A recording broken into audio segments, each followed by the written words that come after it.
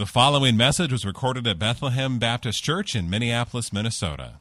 More information can be found online at bethlehem.church. The sermon text for this morning is from Romans chapter 8, starting in verse 28. Romans chapter 8, verse 28. And we know that for those who love God, all things work together for good, for those who are called according to his purpose.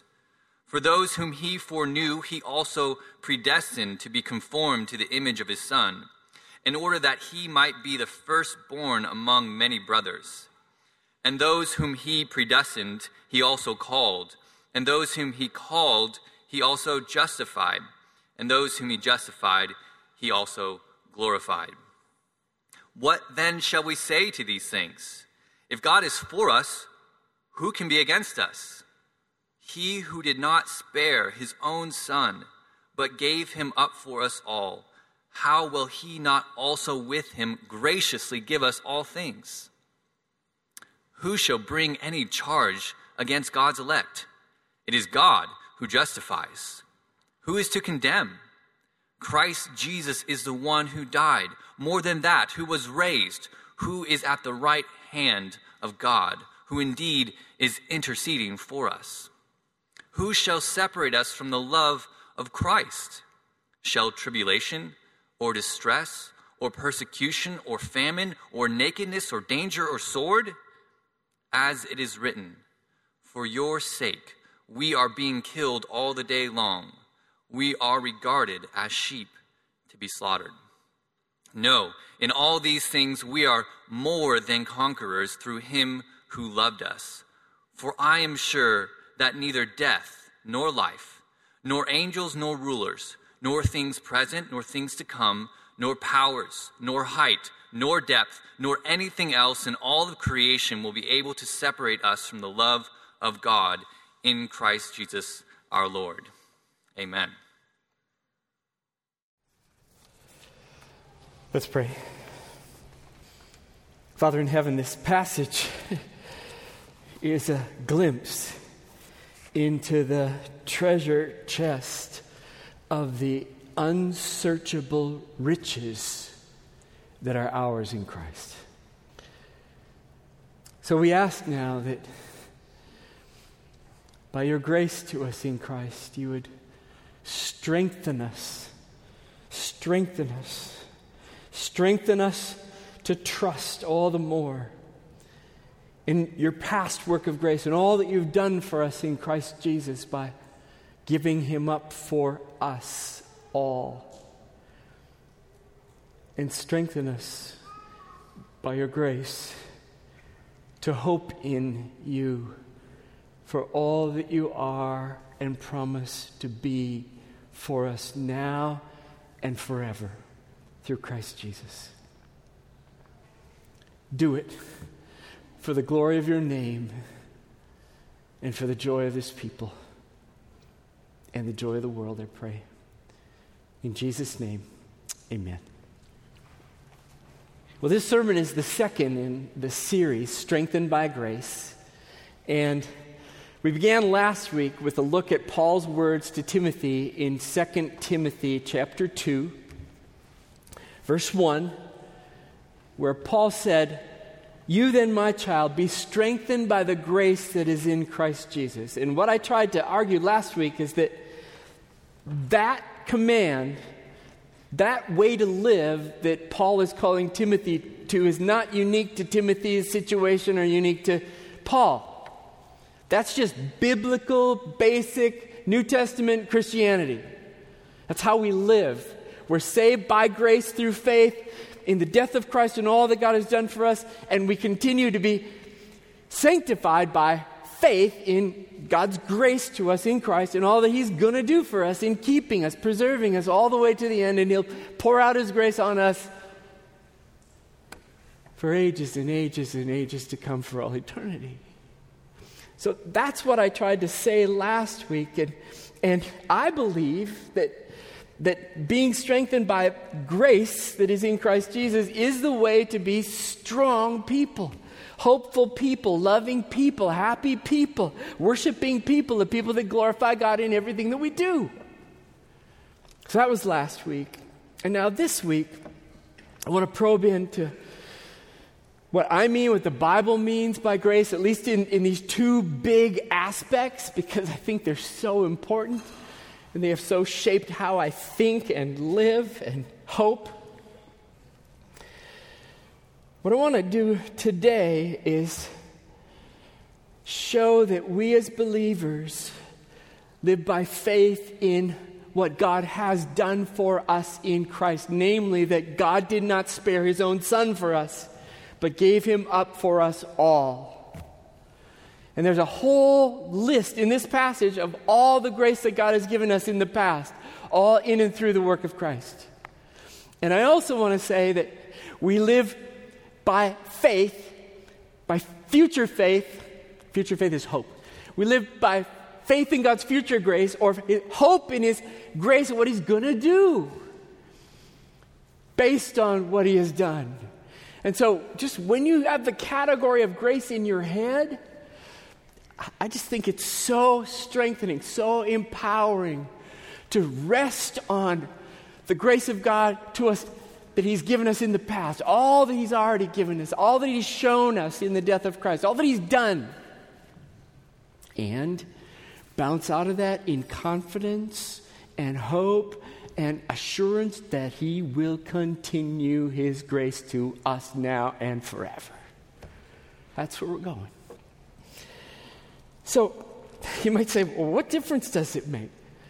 Well, it has to do with everything we do as Christians in our lives, everything we do as a church. And I mentioned this last week that Pastor John's book, Future Grace, was so formative for me in seeing these things in the Bible. And I recommend it. It's in the bookstore. And what he does in that book is kind of lay out the whole biblical case and apply it personally to our lives.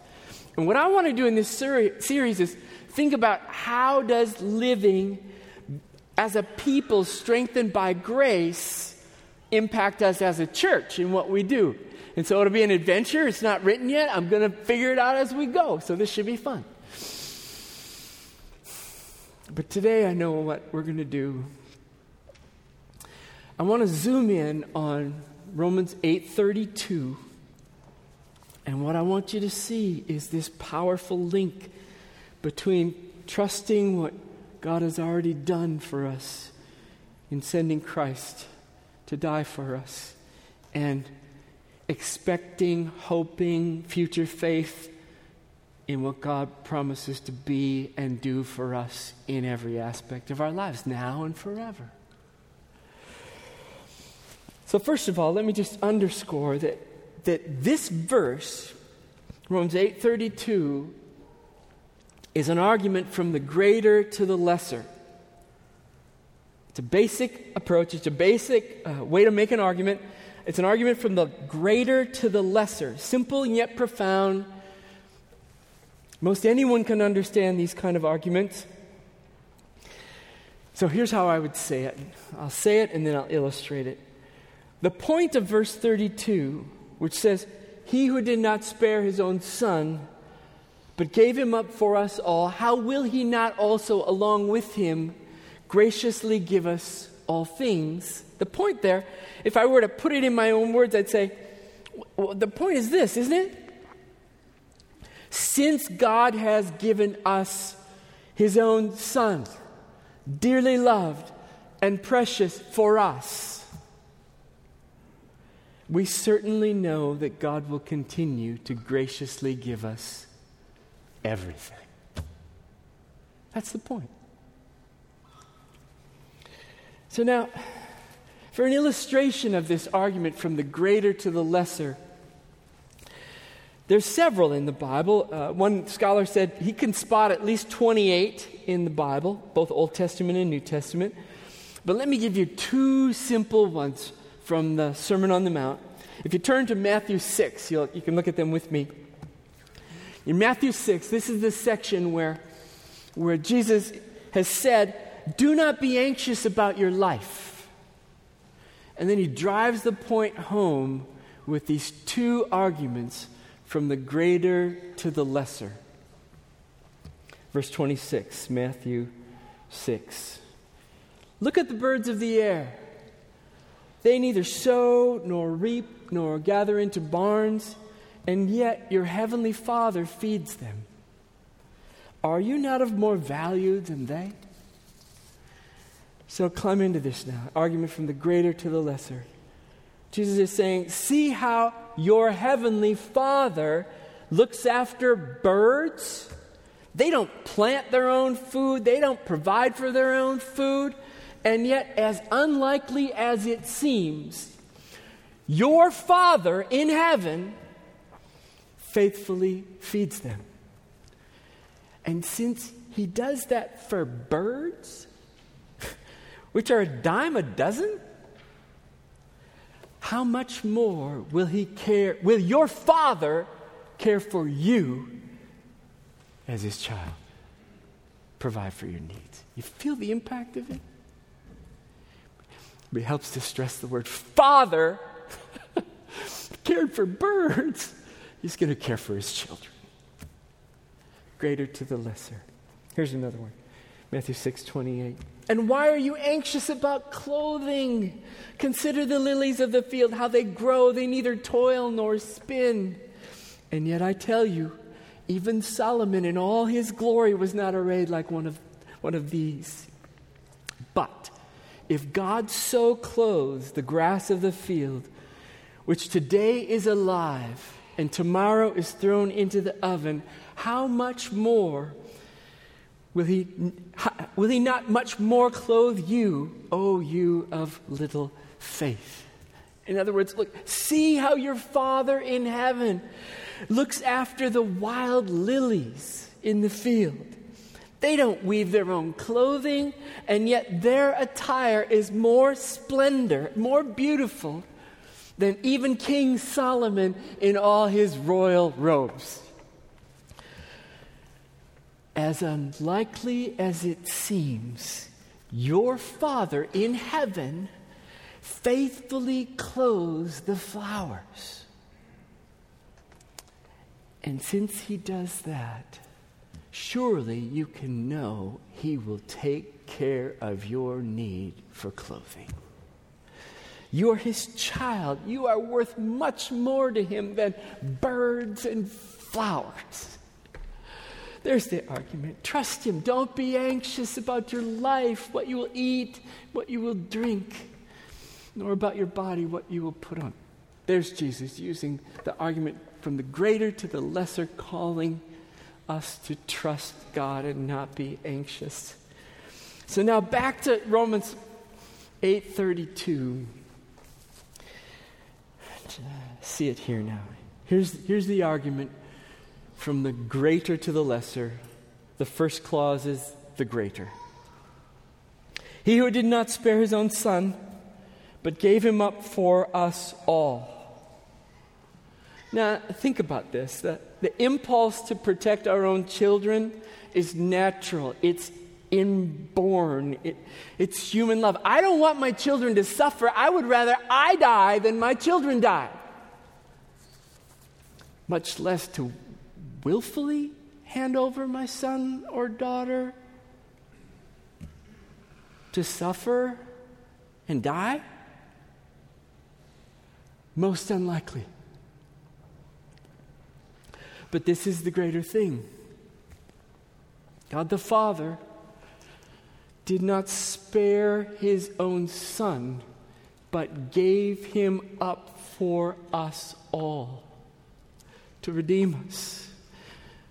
The Father did not spare his own son the beatings and the mockery and the being spit on and the floggings till he was bloody and the nailing him to the cross and then the propping him up in the air. He did not spare him all that suffering.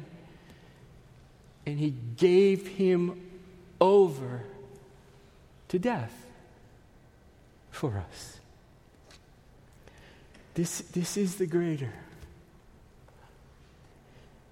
God who did not spare his own son, but gave him up for us all. This is not news in the Bible. Some people misunderstand this, but God gave up his Son for us. Peter said it at Pentecost, that this Jesus was delivered over to sinful men according to the definite plan and foreknowledge of God. The prophet Isaiah foretold it. He was smitten by God and afflicted. It was the will of the Lord to crush him, yet he was pierced for our transgressions, crushed for our iniquities. Jesus himself knew it. For God so loved the world that he gave his only Son, that whoever would believe in him would have eternal life.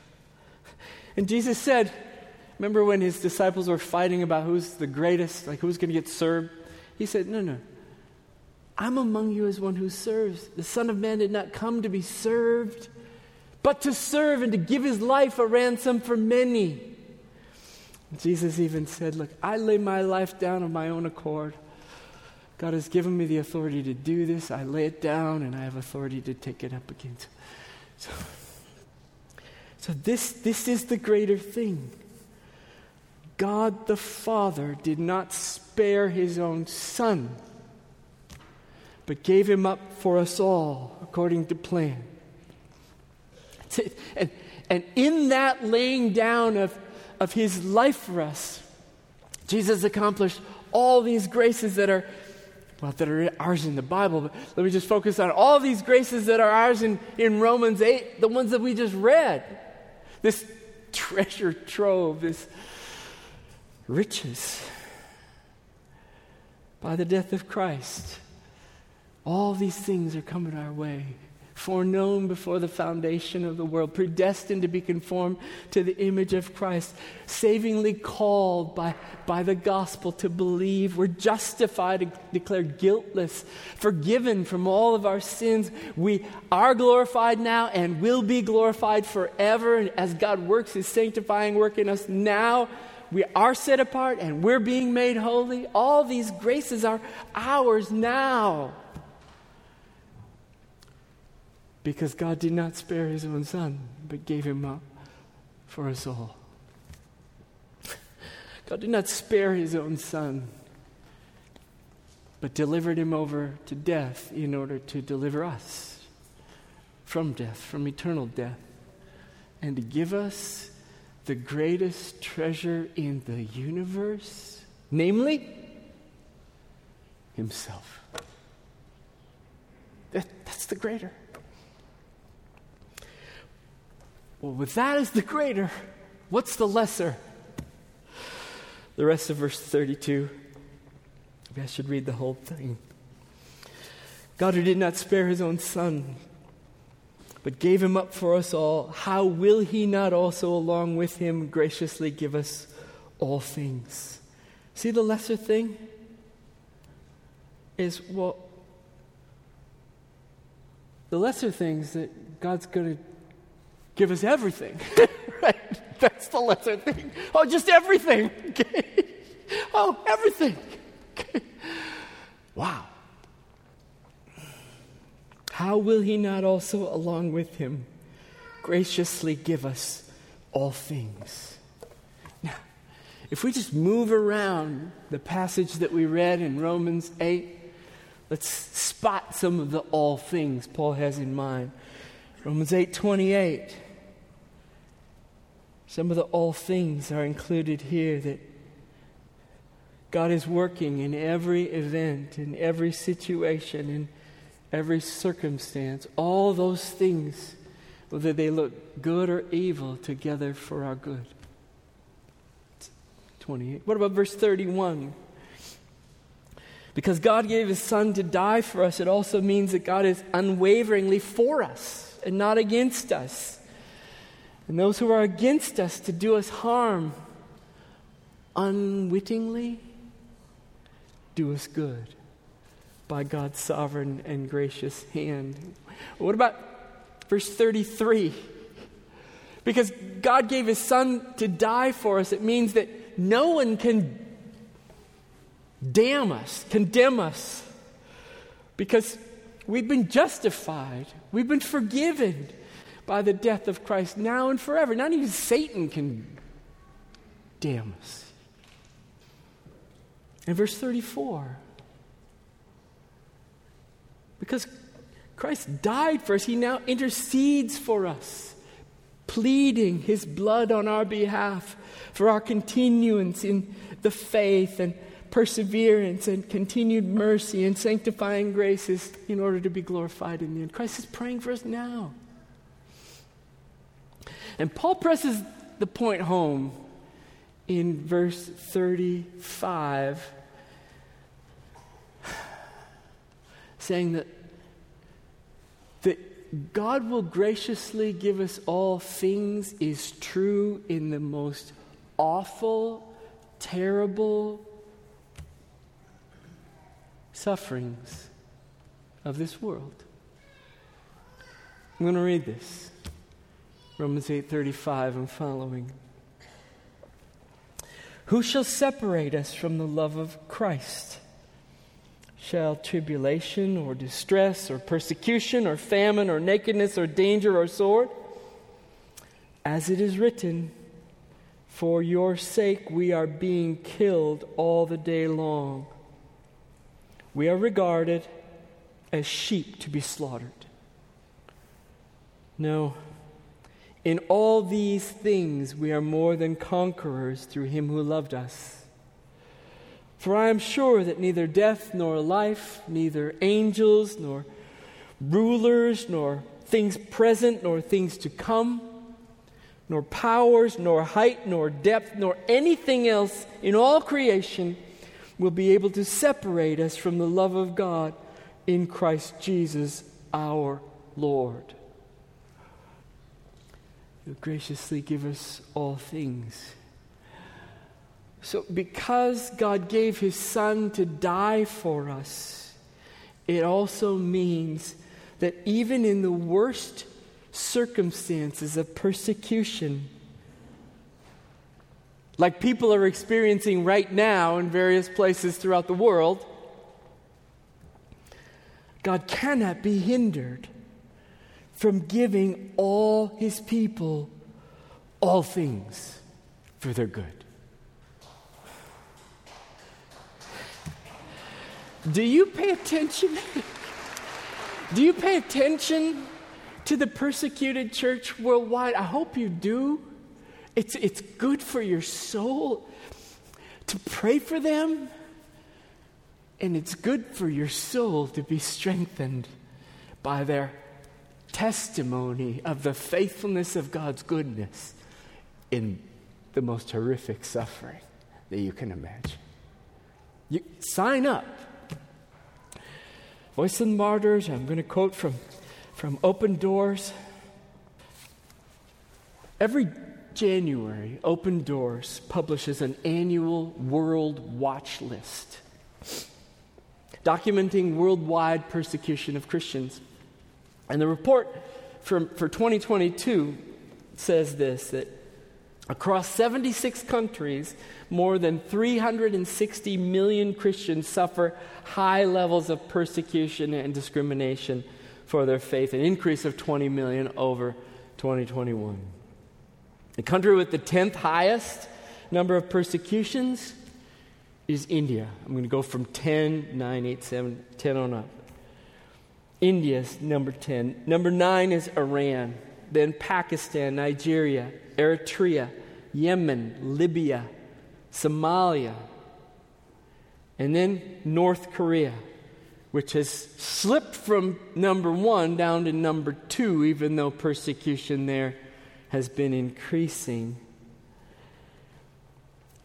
From the report regarding North Korea, if Christians are discovered, they and their families are deported to labor camps as political criminals or killed on the spot.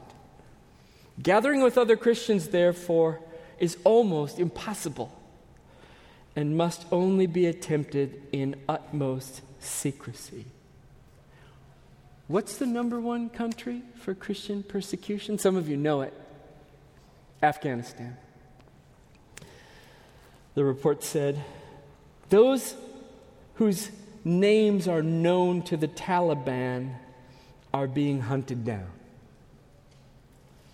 If Afghani men are discovered to have a Christian faith, they are executed. If women are discovered, they may escape execution but face a life of slavery or imprisonment.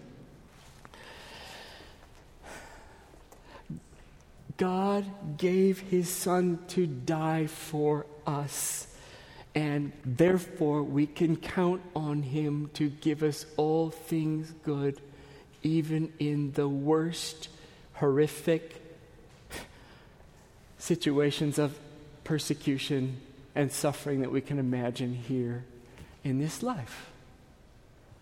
And as I say that, it feels like an argument from the greater to the lesser again, even though it's not stated here. Here's why I think Paul went there. Not only because that was going on and he's about to be executed, but also it's like, if God takes care of us when we are like sheep to be slaughtered, surely he will take care of you when you go home this afternoon and work out your conflict with your wife or your family, or where you go to work tomorrow where the winds of culture are blowing every which way. Surely he will be with you and do you good. Of course he will. Let me close with a couple thoughts. At the broadest level, every promise of God to do good to us, to be good to us in his grace and to do good for us that's in the Bible, are ours by the death of Christ. They're ours. That's why every promise of God is yes in Christ Jesus. God will never turn away from doing us good according to the new covenant. He who did not spare his own Son, but gave him up for us all, will also along with him freely, graciously give us all things. A couple of thoughts I had to close with. I hope we're thinking about being strengthened by grace. Think of grace in these two categories. Somebody might say, don't you Christians get tired of talking about the death of Christ? You sing these songs, amazing love, how can it be that thou, my God, shouldst die for me? You sing these songs, you do the Lord's table. You know that. Why do you keep saying that? Be strengthened by the grace that is in Christ Jesus. Here's the deal. We rehearse, we remember the death of Christ for us. That God didn't spare him, but gave him up for us. And we put our faith in him there. We bank on it. And we're assured of his love. We're assured of his favor. We're assured of his justification, forgiveness, sanctifying. We're assured of the gift of the Holy Spirit. We're assured of all his past grace. Why would we not remember the death of Christ for us and praise God week in and week out as we gather here and as we read our Bibles at home and as we meet in small groups? Why would we not praise God for this massive commitment of his grace to us in and through the death of Christ?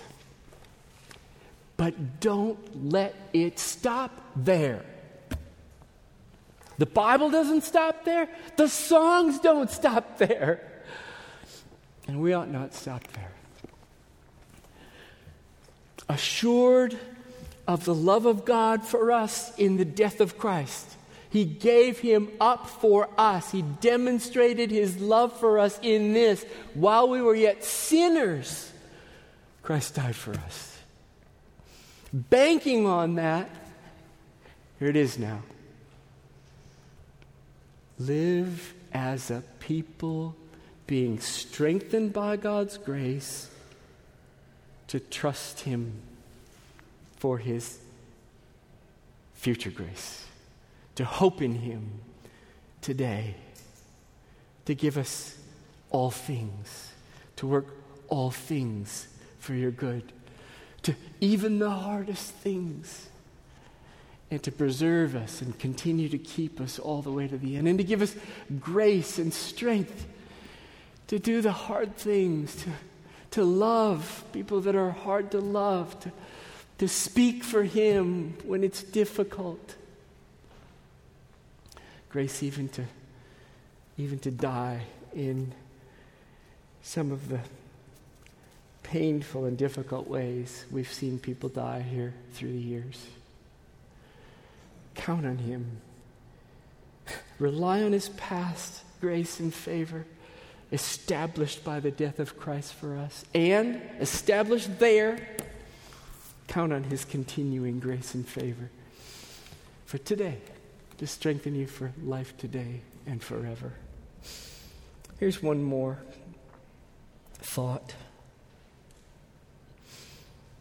Be strengthened by the grace that is in Christ Jesus now, before opposition rises more and turns into persecution here. Opposition, ridicule, persecution. The time is coming and has already come where those are on the rise for Christians. When expressing basic Christian historic doctrines that go against the fad of current culture will get you fined and fired and maligned and ridiculed and taken to court and arrested and who knows what else. The time is coming and has come. In the United States of America, people will oppose you for saying basic, biblical, historic, doctrinal things, such as, I believe God created human beings in His image, male and female. He created them, two genders, both in the image of God. Or, I believe God gave human beings from the beginning the institution of marriage between one man and one woman to model the loving relationship between Christ and His church. And if God enables, to have children. Or, I believe that God prohibits the murder of any human being, because God has created all human beings in His image, no matter how old or how young, no matter how large or how small, no matter if they're in the womb or out of the womb, regardless of race, ethnicity, or nationality, the murder of a human being is a great sin against God. Believing those things, saying those things, will get you persecuted today. It's amazing. So where does that leave us? It leaves us relying on God's grace, does it not? He who did not spare His own Son, but gave Him up for us all, how will He not also, along with Him, graciously give us all things, everything that we need for life in these United States at such a time as this?